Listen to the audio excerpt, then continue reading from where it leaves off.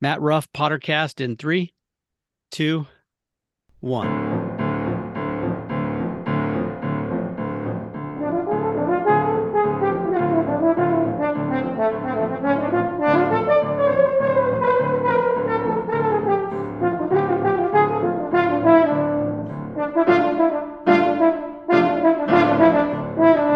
Well, hello everyone. Thanks for joining me for this edition of the Pottercast. I'm joined by author Matt Ruff. Matt, thanks so much for being on the Pottercast. Well, thank you very much for inviting me.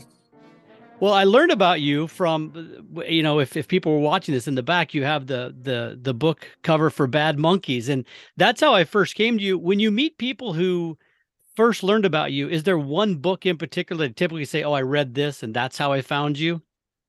No, I mean, one of the odd things about my career is that I've been fortunate to basically write whatever I want, and I found publishers have been willing to let me follow my head wherever it goes, and all my books are kind of different. So no, I have fans for each of the novels, so there are people going back to Fool on the Hill, my very first published book, and it's a joy for me because I get to always do different things, but it always been, at least until recently, was kind of a nightmare for my publicist because there really is no atypical Matt Ruff novel. They're all over the map in terms of subject matter, and some people like them all. Some people have one favorite and don't understand why I didn't do their favorite novel over and over again. And but yeah, Right.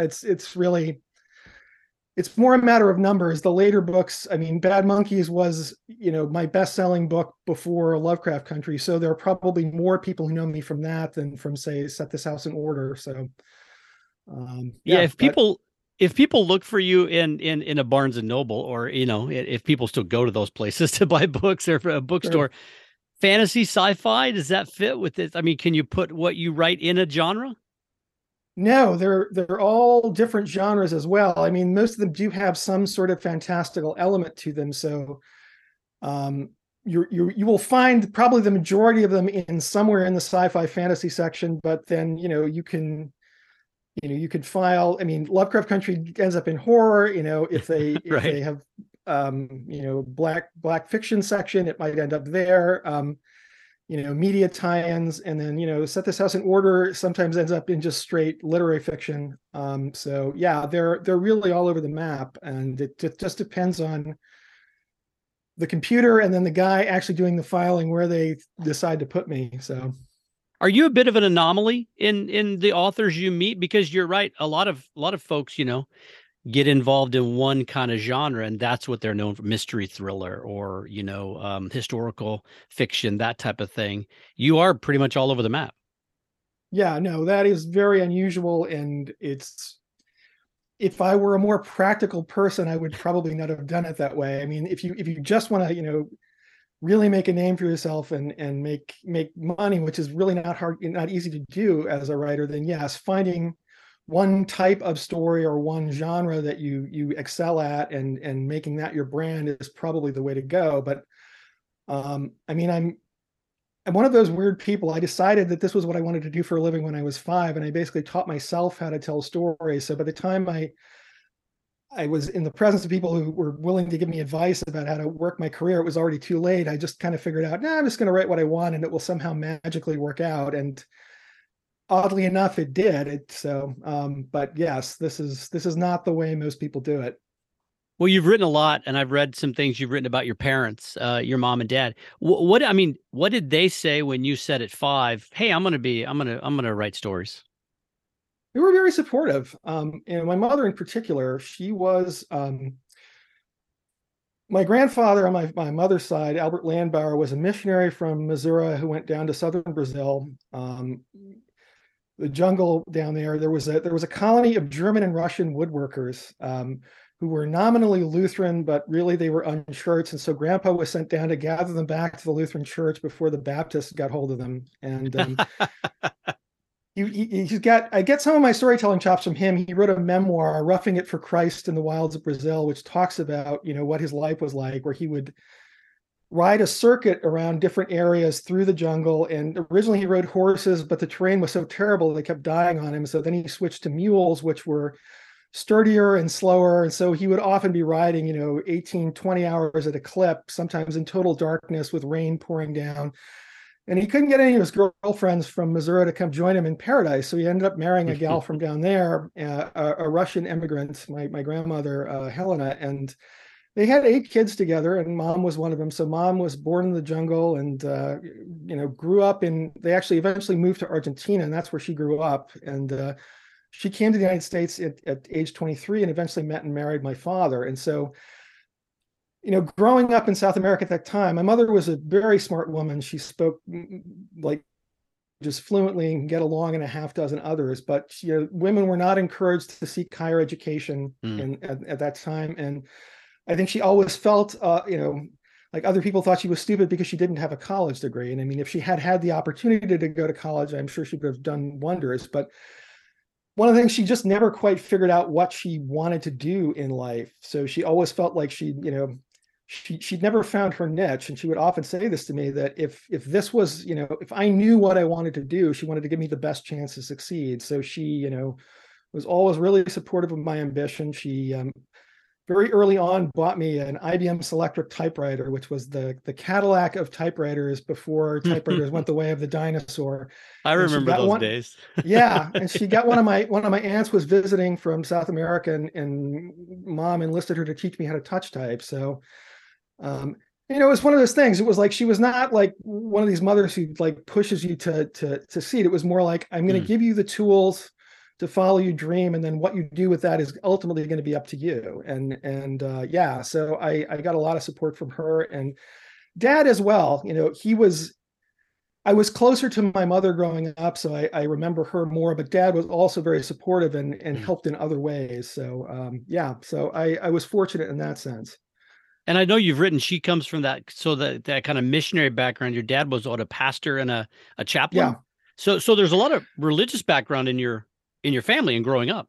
Yeah. Well, our house was Ellis Island for all of the South American relatives coming up to the United States. So we were never alone, just the three of us. There was always somebody else with us. And missionaries in particular are rather opinionated people. They like to argue just for argument's sake. So, and this sort of fed into my interest as a novelist, because I grew up around very opinionated people who saw the world very differently than I did. And I learned early on that there was value in being able to understand people who just didn't see eye to eye to me. And that's one of the commonalities of my novels, is I do like writing stories from the point of view of people who are not like me, or I like taking characters from different backgrounds and forcing them to interact in situations where there are no easy answers. Like they don't agree, and they're not going to agree, and they're not allowed to kill each other, but somehow they've got to figure out a way to get along. And so that, that is probably also feeds into my desire to try all these different genres and story types, because it's fun to put on a new set of goggles and a new set of conventions and see what I can do with this. So, and but again, my mother's stories growing up in the jungle, it's like I was getting these sort of crazy, fantastic stories about life from early on. So that was always a part of storytelling too, a sort of magic realist way of looking at the world. So that fed very much into this.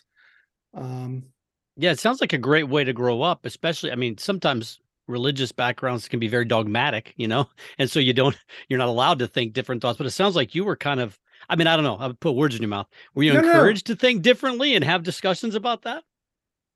Well, I mean, I would say that on both sides, I mean, both my mother and my father in their own ways were very conservative Christians, but I was growing up in New York City in the immediate aftermath of the civil rights movement. So it's like, yeah, their home was a fairly conservative and contentious environment sometimes. The other thing is my grandmother eventually came to live with us, and she by that time had converted to Mormonism. So it would be this thing where the relatives get off the plane, they come to our house, put the bags down, grab a Bible, and head downstairs to try and bring grandma back to the true faith, as if back to the light, huh?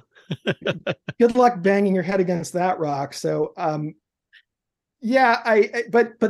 then I would go to school, and I had friends who were Jewish, who were Catholic, who were atheist. I mean, so it was an interesting way to grow up. Yes, I come from this conservative background, and I'm comfortable with those conservative viewpoints because that's just family. I know how they talk. But at the same time, yeah, I I grew up in a very progressive liberal outer environment, and that also kind of shaped me, that switching between the way things were at home and then the way things were in the Hmm. larger world. And yeah, so I'm sort of comfortable in different environments for that reason. And again, that all fed into my writing. Yeah, that's interesting because you mentioned earlier you like to get people from different backgrounds, different thoughts, and put them all together in a novel and make them kind of interact with one another. That's it's kind of what you were doing. Worlds were colliding as you were growing up. Yeah.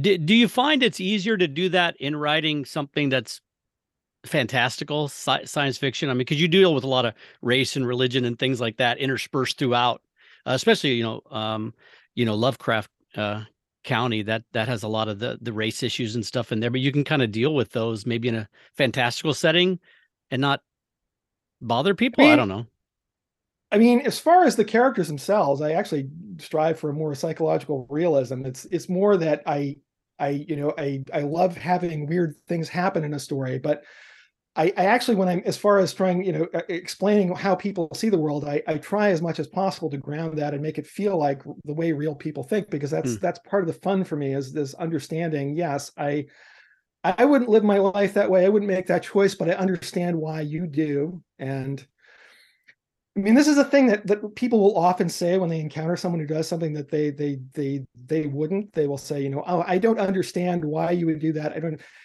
And when you say that, you're literally confessing your own ignorance. But Hmm. most people, it's like that implies that you are the one who has something to figure out. But of course, what most people mean by that is you're behaving in a way that annoys me. And, that must mean either you're really stupid or you're a bad person or you're just crazy, and just stop. And that's, it's kind of the opposite of what you would expect to take away from that. So, but I actually like want to understand. It's like I may not agree with you, but I'd like to know why you're doing that. And if you do that, occasionally you find out, oh, your way of looking at this actually helps me understand the world better, and I can learn from that too. So yeah, but it's just sort of a thing. I kind of, I guess it was kind of a survival skill growing up on that among my relatives, because it's like, yeah, we're gonna fight, and Right. we still, we're not going to, we can't kill each other. And we still, tomorrow when we wake up, we still have to find a way to live together and love one another. And, you do. So, Yeah, yeah, that's awesome. Have you met any other novelist authors who felt like they wanted to be that since 5 years old? I can't think of anyone offhand, but I'm sure, yes, I'm sure there, I mean, it varies widely. Everybody's got their own story and process, but I think a lot of, there are a lot of artists who certainly from a young Yeah. age were intrigued by that. But then there are also some very good writers who didn't come to it until late in life. Like I'm a big fan of William Gibson, and I think he was probably in his 30s or even 40s before he really seriously started writing. So it's never too late to discover that's what you want to do. Yeah, and so you've talked, and I was reading one of the I think it was an interesting moral education article you wrote on your blog, and then a speech you gave now, gosh, over a decade ago, right? Yeah, it At was uh, 2010, I think. So yeah, I at know the Cornell or time. at Calvin College, right? Calvin College. Yeah, I was invited there. They had the Festival of Faith and Writing, which is a really interesting. It's a really interesting convention that they hold there every year, or at least they did. I don't know if that's still going on. So were you surprised when you got invited to that? Where had you known about it before? Or how did that invitation come about? I no longer remember exactly how it happened, but I think it was it was probably Bad Monkeys, because I do talk about, I think I had mentioned my parents' religious background in Hmm. some of the publicity for that. And so I think they got wind of it from there. And it's like, this is basically this festival. It's like, yes, they talk about writing and they talk about religion and religious faith, but it's open to everyone. That it's you don't have to be a believer, you don't have to be a member of a certain denomination or faith. It's basically anyone with who takes religion seriously. And I mean, it's the kind of place where if a Satanist wanted to come and Hmm. be polite, and as long as you're not hexing the Protestants while you're there, I'm sure they'd be happy to have a Satanist come and talk. I don't know that that's ever actually happened. The only person who wouldn't be welcome is someone who's just not interested in talking about religion at all. Yeah.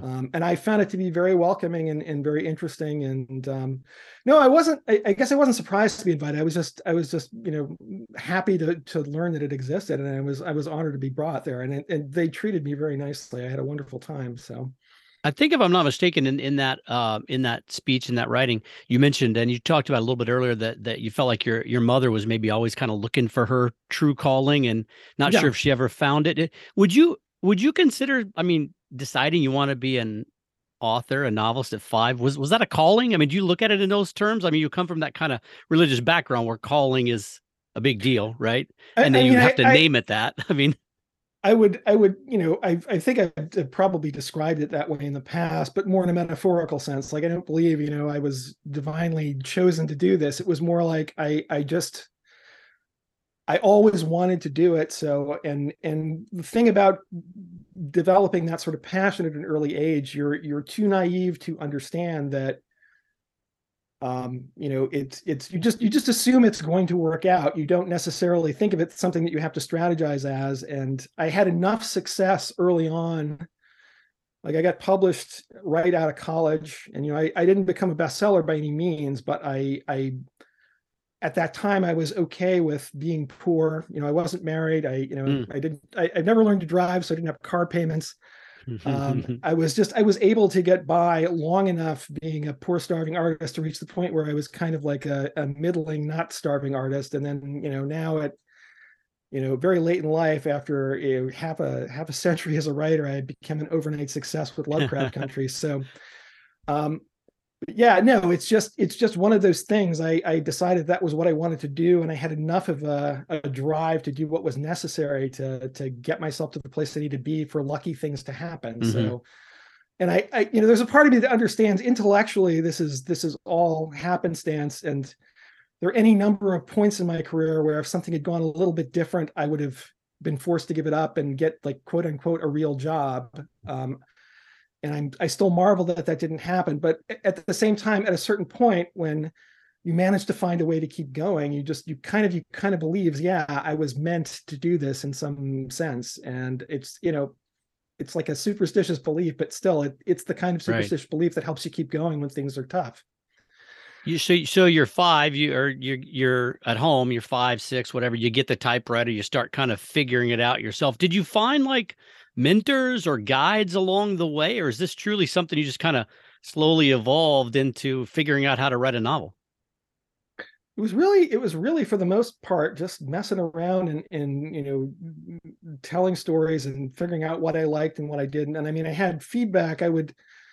Early on, I discovered that, if I wrote stories about my classmates and I got to read them out Mm. loud at school, they, especially if they were funny, they liked them. And it was a way of, performing and getting a sense of what worked and what didn't. And I had good teachers along the way who gave me good criticism about stuff. Like, there's a teacher named James Camprath, I think he was my 7th and 8th grade teacher at the small grammar school I attended. And then when I got to high school, one of my professors was Frank McCourt, he's the guy who eventually went on to write Angela's Ashes. But Hmm.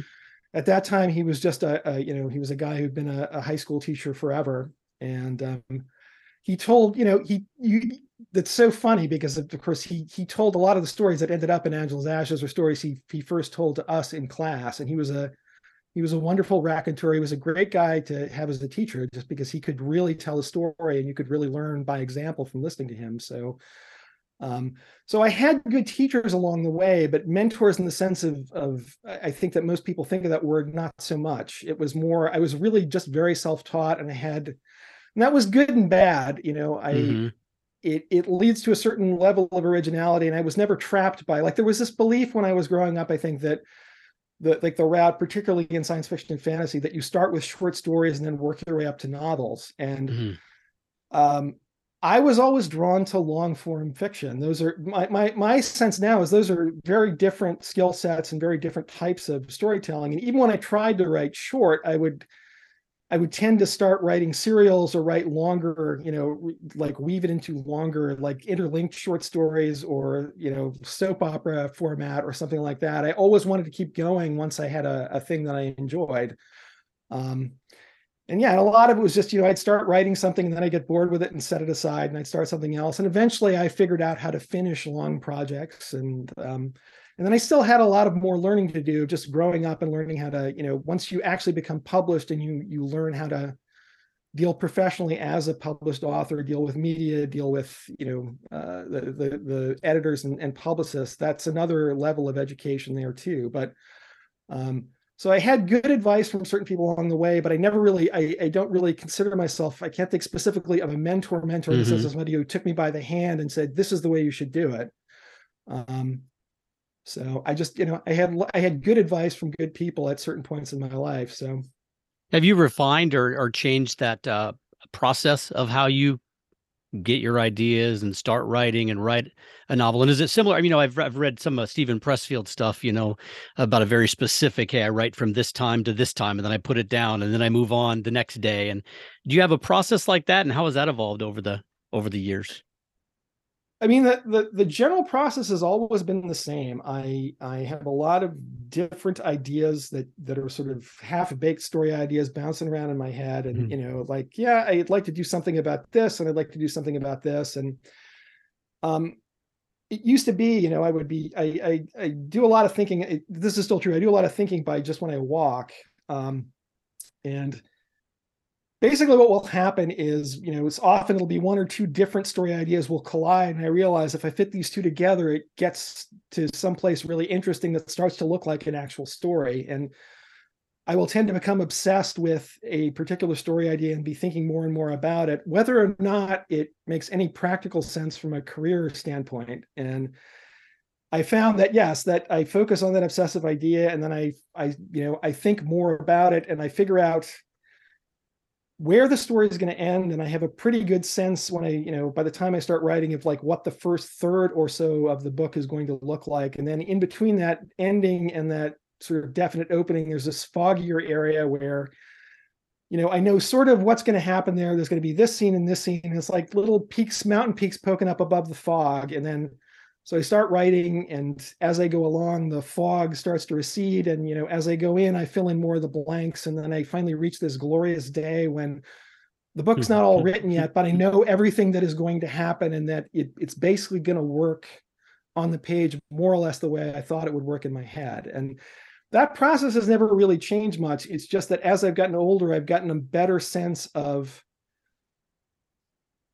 when something is working, I basically reach that sense of confidence that I can pull this off earlier, and I'm less likely to go down blind alleys, because I can usually tell when an idea is not quite right and I've got to think about it some more. So I've gotten a little bit more judicious about what to spend my time on, and how to make the writing progress more quickly.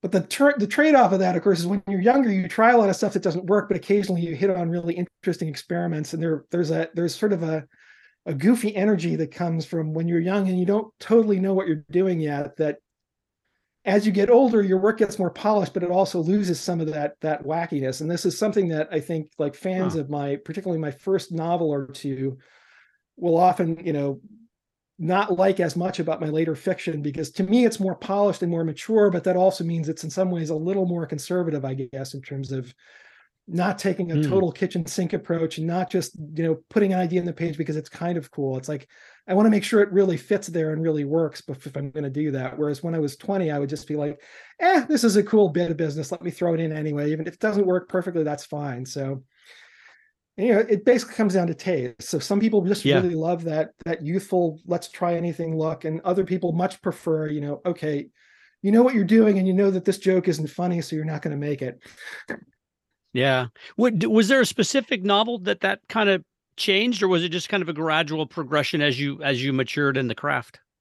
I mean, to me, the real cutoff is my third novel, Set This House in Order. That is a book about, it's a book about two people who both have multiple personality disorder. And one of them, the character Andy Gage, who's like the main narrator of the story, he's basically he's a very well aware, self-aware multiple who's basically built an imaginary house in his head, You could sort of think of it as like a Hmm. virtual reality environment where his different people, his different souls all live and can see and talk to one another and basically cooperate rather than constantly fighting for control of this body that they share. And this is an actual strategy that real life multiples sometimes adopt in order to sort of manage the condition. Which I got the inspiration of this because my wife was friends with someone who actually was multiple and had done this. He built his own Hmm. house in his head, and when I heard about that, I was like, huh. I'd never heard about that strategy for dealing with MPD before, so I thought that would be an interesting thing. And then this guy Michael B, who inspired this, he at one time was dating a woman who was also multiple but hadn't figured it out yet. And when Michael figured it out and tried to tell her, she didn't want to know. And some of her more self-aware alters decided they didn't like Michael and decided to sabotage the relationship. And when I Oh, heard about wow. that, I'm like, wow, this sounds like a really interesting idea for a novel. I mean, it sounds like a really tough situation to live through, but so I decided to write a book with that kind of as the premise. And so that's the story. And the narrator who tells the story is a specific individual, a specific soul who's specifically been created for the job of dealing with the outside world and running the body full time, basically. And but he's still got some unresolved issues hidden in the basement of the house that he's got to deal with that eventually come up. And in the course of, he meets this woman, Penny Driver, who's an undiagnosed multiple. All she knows is that she's frequently loses time and finds herself in weird situations that she can't explain. And some of her alters basically try to enlist Andrew in helping her build a house of her own, and that ends up destabilizing him and makes him deal with the stuff he's not been dealing with. So that book I spent a long time on, and I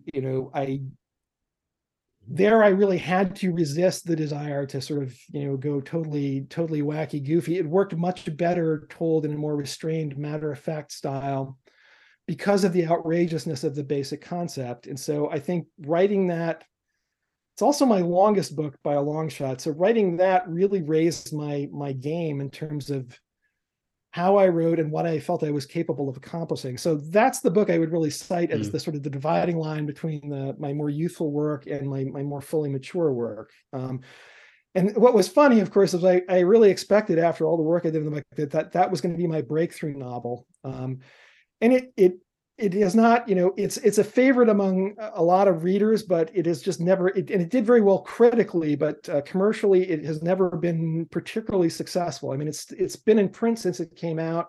It still sells copies, but it's not anywhere near my most popular novel. And I followed that up with Bad Monkeys, which I thought was going to be, it was just this little idea for a gem of a sort of Philip K. Dick psychological thriller. Mm. And I'm like, I just want to, I want to write this sort of lighter novel, get it off my chest, and then I'll go back and do another big novel. And of course, it's Bad Monkeys that becomes my first breakthrough book that was very commercially successful and got a lot of attention from people in Hollywood. So basically that was the other part of growing up. It's like you don't try to predict what's going to be successful. Just, What's going to hit? yeah, do what you want to do and enjoy it and do your best work. And that's Yeah. served me well going forward. So Well, Bad Monkeys was my introduction to you, and I read it years ago, and I loved it. And then I didn't read any more, and then I was like, gosh, I should go back and read that again. So I grabbed it again and read it again. And I think you said at one point, if you get into it, you could probably read it in an hour and a half or something, which I did. It was just it's a great read. oh yeah. Um, and now I'm moving on. I've got two more. I'm partially through Lovecraft Country, and then I've got the Mirage as well. But after Bad Monkeys, you said you got some Hollywood attention, and I know that it's I think it's still maybe in production. I'm not sure where it's at. I know somebody bought it. Where is Bad Monkeys? Is it going to get Oh made yeah. into a movie? I know Margot Robbie was attached to it at one point. Originally it was optioned by a guy named Mac Battaglia for development as a television series, and that never quite came Hmm. together, and so the option lapsed. And then Margot Robbie's, somebody gave her a copy. I still don't know who, but God bless you, whoever you were.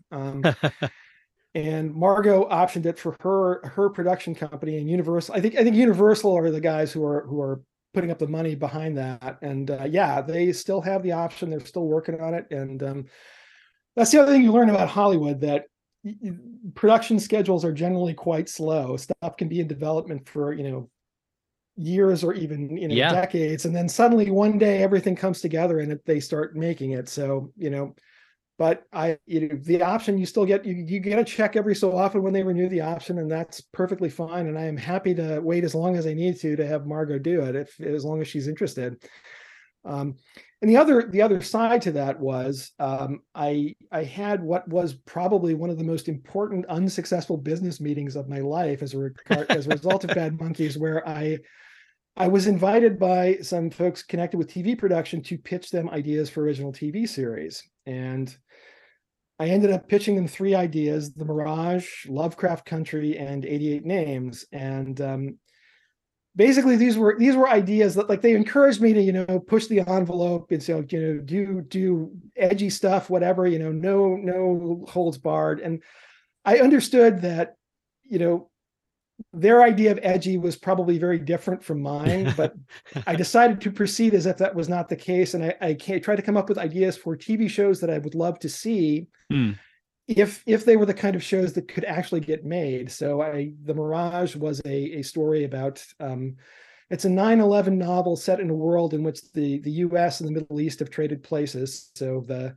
9/11 attacks, it's Christian fundamentalists from the Independent Republic of Texas flying planes into downtown Baghdad, and the defense ministry in Riyadh, and then it's the United Arab States who declare a war on terror and invade the US. And the story is, picks up 8 years later, and it's basically about a trio of Arab Homeland Security agents in Baghdad trying to solve this mystery about these captured terrorists who are claiming that the world they're living in is a mirage, and that in the real world, US is the last superpower, and the Arab states are just this collection of third world countries who just make trouble. And so it often gets compared to Philip K. Dick's The Man in the High Castle, but I actually compare it more to Robert Harris's Fatherland, in that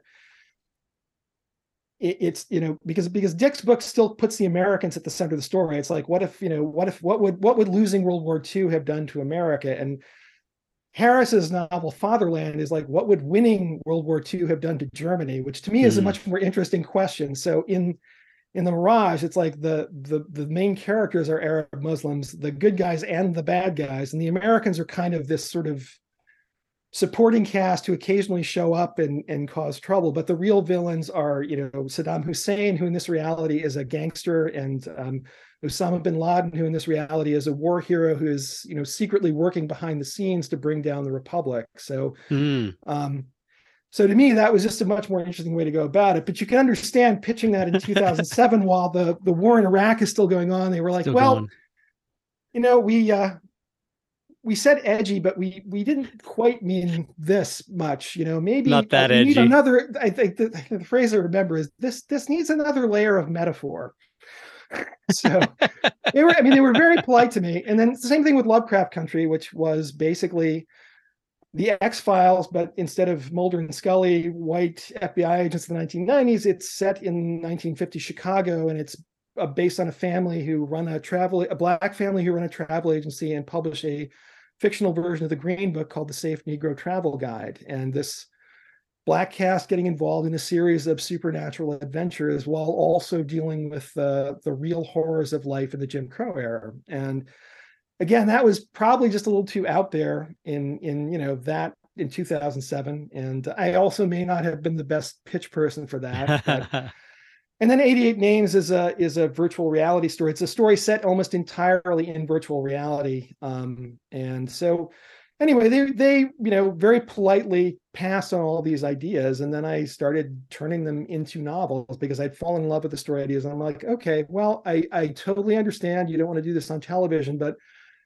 I think these are all good ideas. Let me try turning them into books. And so I started with The Mirage because it was the most timely and also probably of the ideas the easiest to reimagine as a novel. And that's a book I'm still immensely proud of.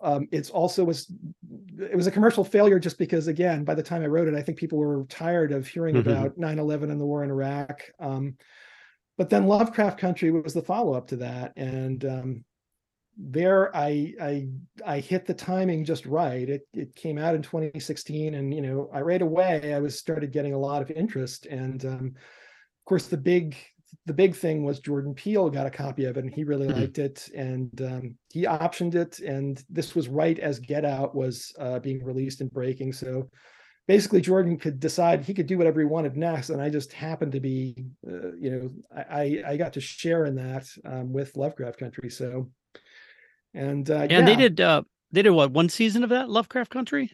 yeah, we were all very surprised when HBO decided not to renew that.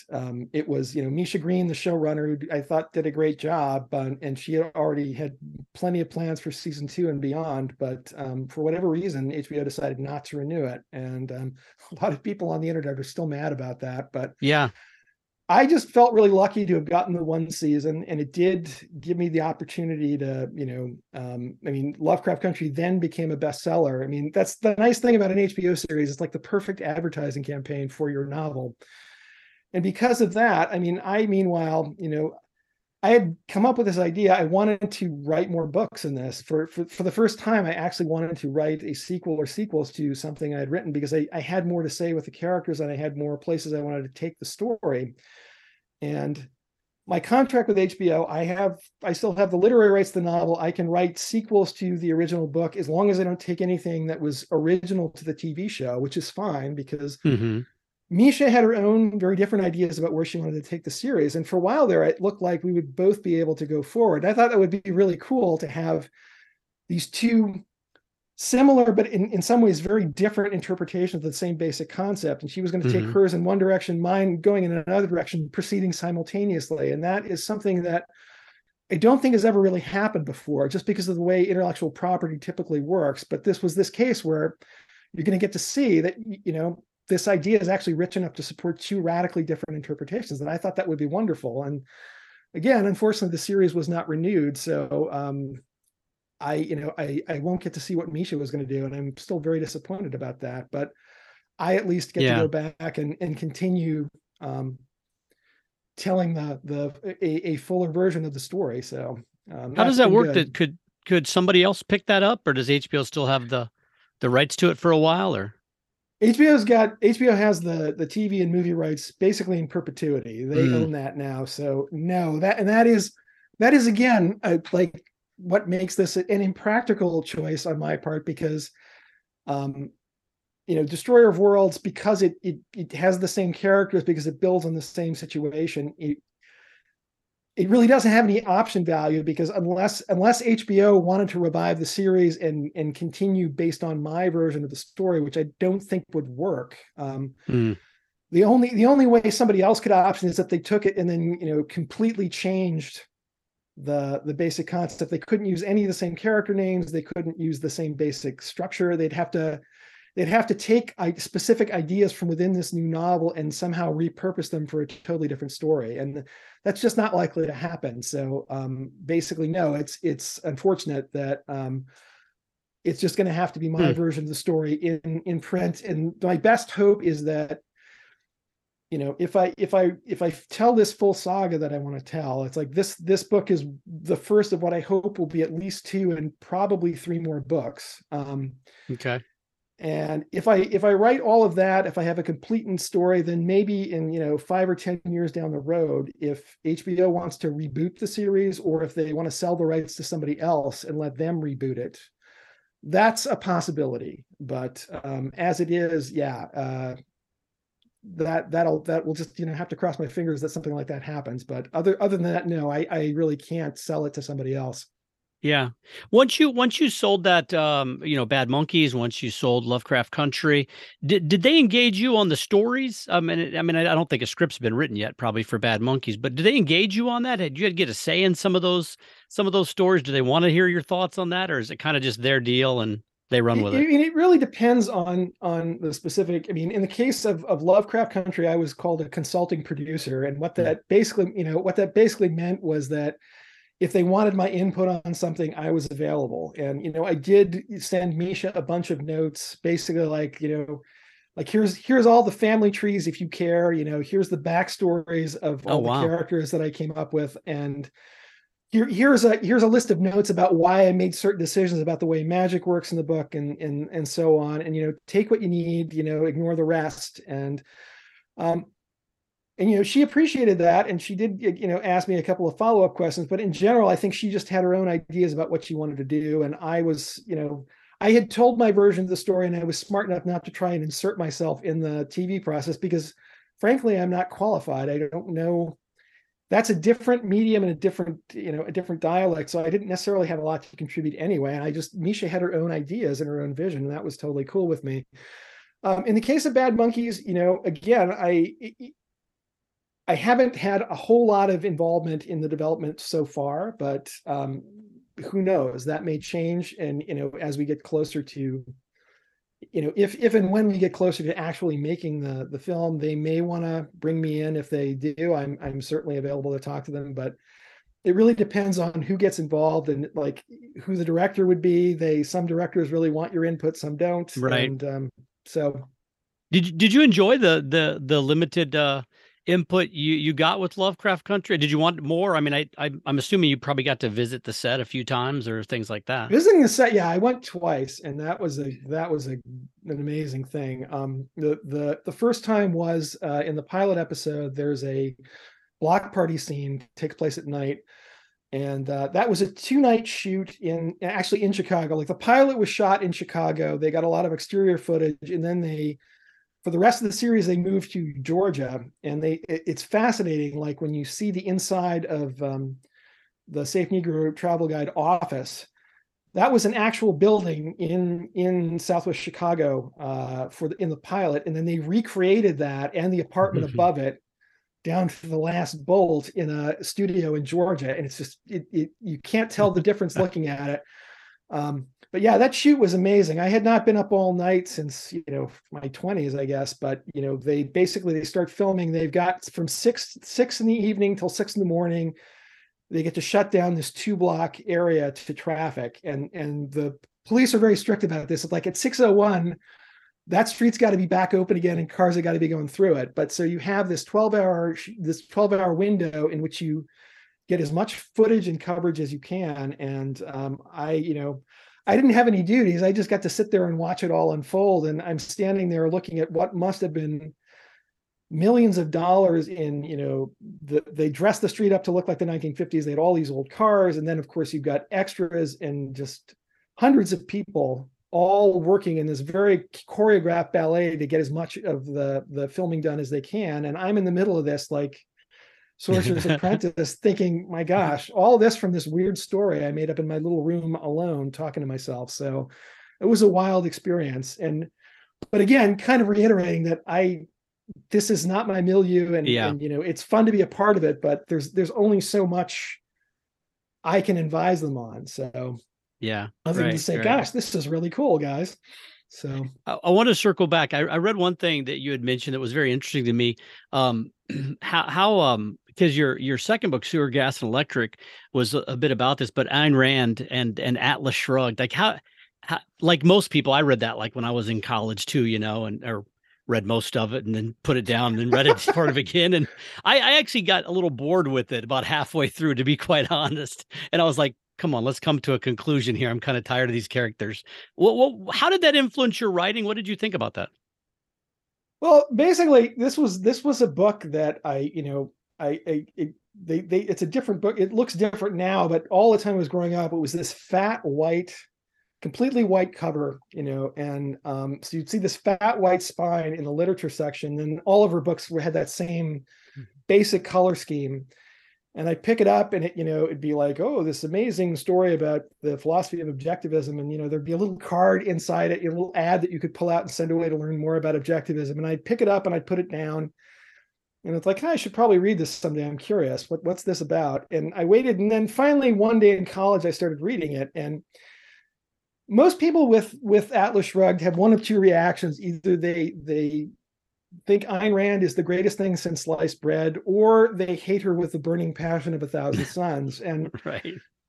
I didn't have either of those reactions. I was like, this philosophy doesn't sound like my thing, but I'm fascinated by this book, and I'm really curious what like I was able to take it with a sense of good humor. I'm just comfortable dealing with belief systems that I don't share. And so I didn't Hmm. feel a need to demonize her. I was just sort of curious, like, who is this woman and what possessed her to write this? And so I tried to answer that question. I started reading about her, and it was a good time to be curious because the 1980s, she was dead. She died in 82, and her closest acolytes, Nathaniel and Barbara Brandon, who were part of her inner circle for decades, wrote tell-all books about what that experience was like and how they came to break with her in the end. And so it was full of all this juicy biographical detail. And her real name was Alice Rosenbaum. She was born in, I believe, St. Petersburg in the turn of the century. Her parents were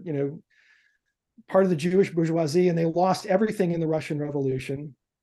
She was the only one in the family to get out of the country. She went to live with relatives in Chicago and eventually made her way to Hollywood. Like, she learned English by watching silent films and reading silent film titles. And once she headed down, she headed out west to California to seek her fortune as a screenwriter. And there's this story about how she was, on the road to the studio to try and get work as like a clerk or something. And Cecil B. DeMille drove by, and basically, like, she looked at him in some way, and he said, "Who are you and what are you doing here?" And she said, I'm Ayn Rand. She'd taken this name so that if she got famous, it wouldn't get her parents in trouble back home in Russia, because they were worried that the KGB or the GRU would punish them. So anyway, she's like, "Yes, I'm Ayn Rand. I've come here to seek my fortune," and basically hired her on the spot. And so she eventually became a screenwriter, and then moved on to become a novelist. And so she was this woman who escaped the Soviet Revolution and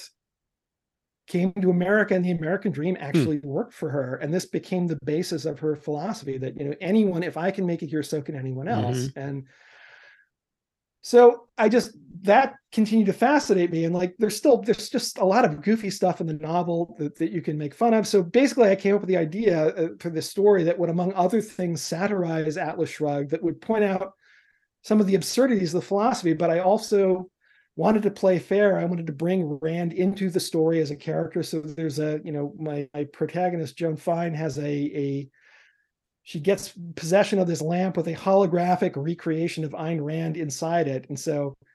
And ordinarily, Joan's this lapsed Catholic political activist, and Rand is the kind of person that Rand would never interact with in real life, but she's trapped in a lamp that Joan's carrying around, so she doesn't really have a choice. So it gave me a chance to let Rand have her say, and at the same time sort of explore her goofier aspects of her philosophy. And so that to me was the right way to go about it. I didn't just want to demonize her or mock her or make fun of her. I wanted to explain her origin story and why this was. And so yeah, the original Atlas Shrugged, I haven't read it in many years now, but I too like the earlier parts of the book, because it's, among other things, it's this sort of, this capitalist apocalypse story where America's falling apart because we failed to recognize the value of the capitalist worldview. And apocalypses are always fun. Later on, when the society totally falls apart and you get into these lengthy political speeches and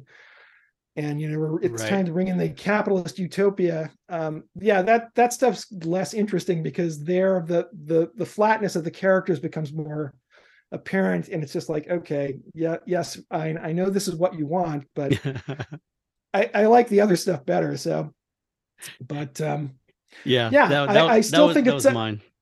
I still think it's a fascinating work, and one thing I would love to see, like it was filmed terribly, and I would love to see someone who is not a doctrinaire objectivist, but also not a doctrinaire socialist, somebody who's able to appreciate it on its own terms, do it as sort of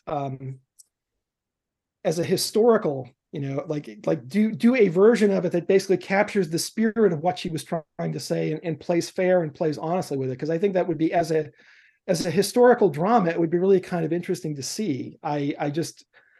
I can't imagine, like, you could probably buy the rights, because you might have to wait until the current literary executor Leonard Peikoff dies, but you could probably buy the rights to it, but it would be really hard, I think, in Hollywood to get funding for it with people who wouldn't be tempted to just, turn it into yet another let's bash Ayn Rand fest.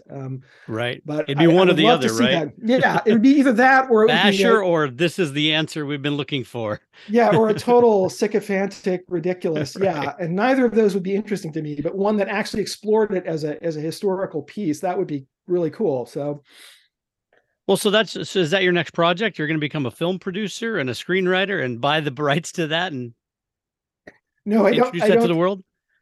I don't think so. I mean, I have given some thought that it would be interesting to try actually to explore screenwriting at some point. Like right now, I do want to finish this story this continuation of Lovecraft Country that I've begun. And the nice thing I've discovered about sequels is that because you're not reinventing the wheel, because you're working with characters you already know very well, the writing proceeds more quickly. I mean, I've written at a pretty deliberate pace, so it can take me as much as 4 years to finish a novel. And I'm in my late 50s now, so I don't have that many years left, while I still got all my faculties. So I would like to finish telling the story of Lovecraft Country the way I want to tell it, and then work on other things. But I have thought about it would be nice to do screenwriting, in part because I would also like to own a house before I die. And I've got to say, that's the other thing about Hollywood, is that the money is a lot better in terms of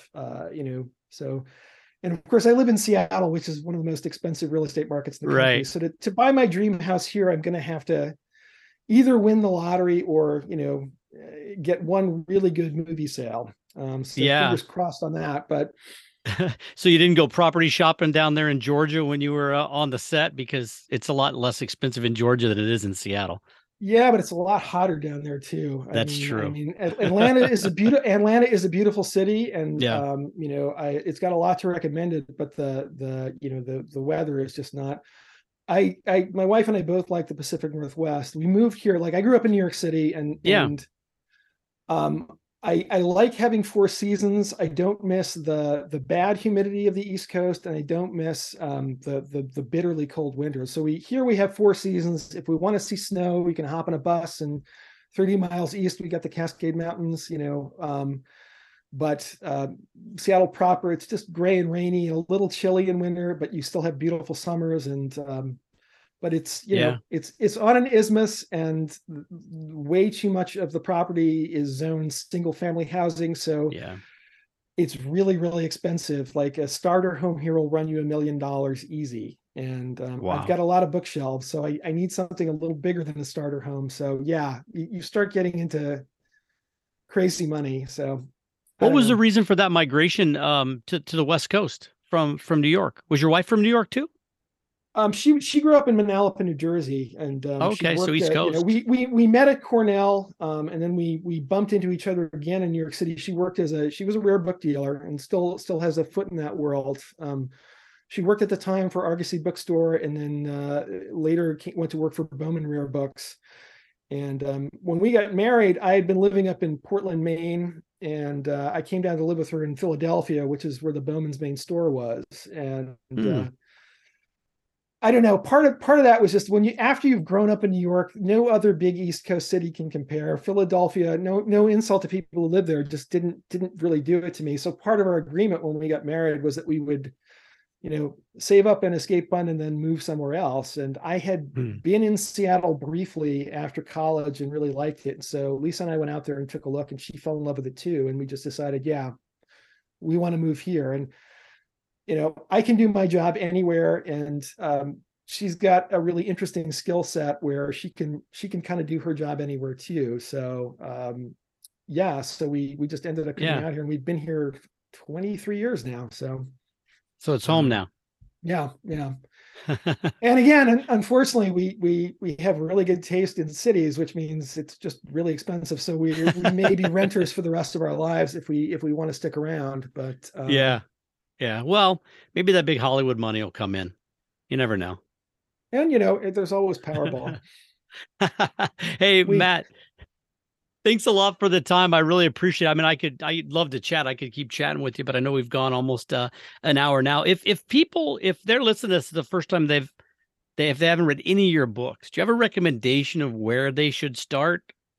Where you should start, my website is bymattruff.com. That's BYMATTRUFF.com, as in a byline. And the reason it is that and not mattruff.com, by the way, is because I did not listen to my mother-in-law when she told me, get that Matt Ruff URL before somebody else grabs it. And I was just like, oh, Rita, who else is named Matt Ruff who's going to take that? Well, turns out there's at least one other guy. He's very nice, but he's not me. He still occasionally gets my emails, which is how I got to know him. But anyway, that's funny. Yeah, but go to the website, and there's a link on the front page that will take you to. I have a sort of a quick and dirty guide to my backlist that will sort of give you a brief overview of the books, and just pick whatever sounds interesting and start there and see what you think. And there's more detail about each book on its own individual page, but that would be my advice to start at. So. Yeah, no, that's great advice. By mattruff.com. Well, like I said, it's been a lot of fun chatting with you. I loved Bad Monkeys. I'm really thoroughly enjoying Lovecraft Country, and I'm excited that there's going to be sequels. Because I think I read maybe somewhere that you weren't a big fan of sequels, so I'm glad that it's turned around with Lovecraft Country. Well, my general feeling is like sequels are great if you have something more to say. It's just the thing where it's just the further adventures of those characters you liked. I always feel kind of let down sometimes. I like to have a little more thematic depth, and so it was just that in this case I actually felt like I really did have more to say and something more to do with it. And so that it was kind of the exception to the rule. With my other books, I felt like I'd done the topic right in the one book, and I didn't need to go back. But with Lovecraft Country, even before I finished, I was like, yeah, there's really more I would love to do with this. So, and again, because of the series, I've had the opportunity that I can actually go and do that. So. Yeah. Well, I'm excited to read. Like I said, I'm part of the way through Lovecraft Country, and it's very enjoyable. I'm really liking it. I didn't see the series, so I'll be interested maybe after I finish the book to check out the series on demand and see kind of how they tweaked it and how they changed a little bit. Because it sounds like you said Misha had her own ideas and took it maybe a little bit different direction. Oh yeah, it's Well, for me, it's like looking into an alternate universe where I recognize a lot of stuff, but yeah. So it's been very interesting that way. But again, I thought that was fascinating, and I've got my version of the story, so I'm perfectly happy to have her do something different. And it was really neat to see what was going on, and particularly towards the end of the series, it starts to move away from the way the book ends. And this is other thing I should say. If you've only seen the TV show, you probably do want to read the Lovecraft Country novel first before you read the Destroyer of Worlds. Destroyer of Worlds it's written as a standalone so that it will tell you what you need to know about the characters, even if you haven't read Lovecraft Country. But because of the differences between the book and the series, and particularly the way they ended, if you just watch the series and then try to read Destroyer of Worlds, you will be scratching your head a lot. So in that case, I would recommend going to the first book first. So yeah, no, I want to say especially thank you to your representative Rachel Alinsky at HarperCollins. She's fantastic. I mean, she's awesome. Yeah. I just kind of reached out because I read your book and loved it, and I was like, I don't know if this is going to go because I don't have a huge reach podcast or anything. And she was awesome, returned, and I'm really really appreciative of you to jump on and chat with me. I love getting to know interesting people and hearing their stories, and you're definitely an interesting person. And I thoroughly enjoy your books. Well, thank you. No, and I'm always happy to come chat with folks. So it's been a pleasure. Well, thanks a lot once again, and I can't wait for I hope Margot gets some free time in her schedule so she can make Bad Monkeys.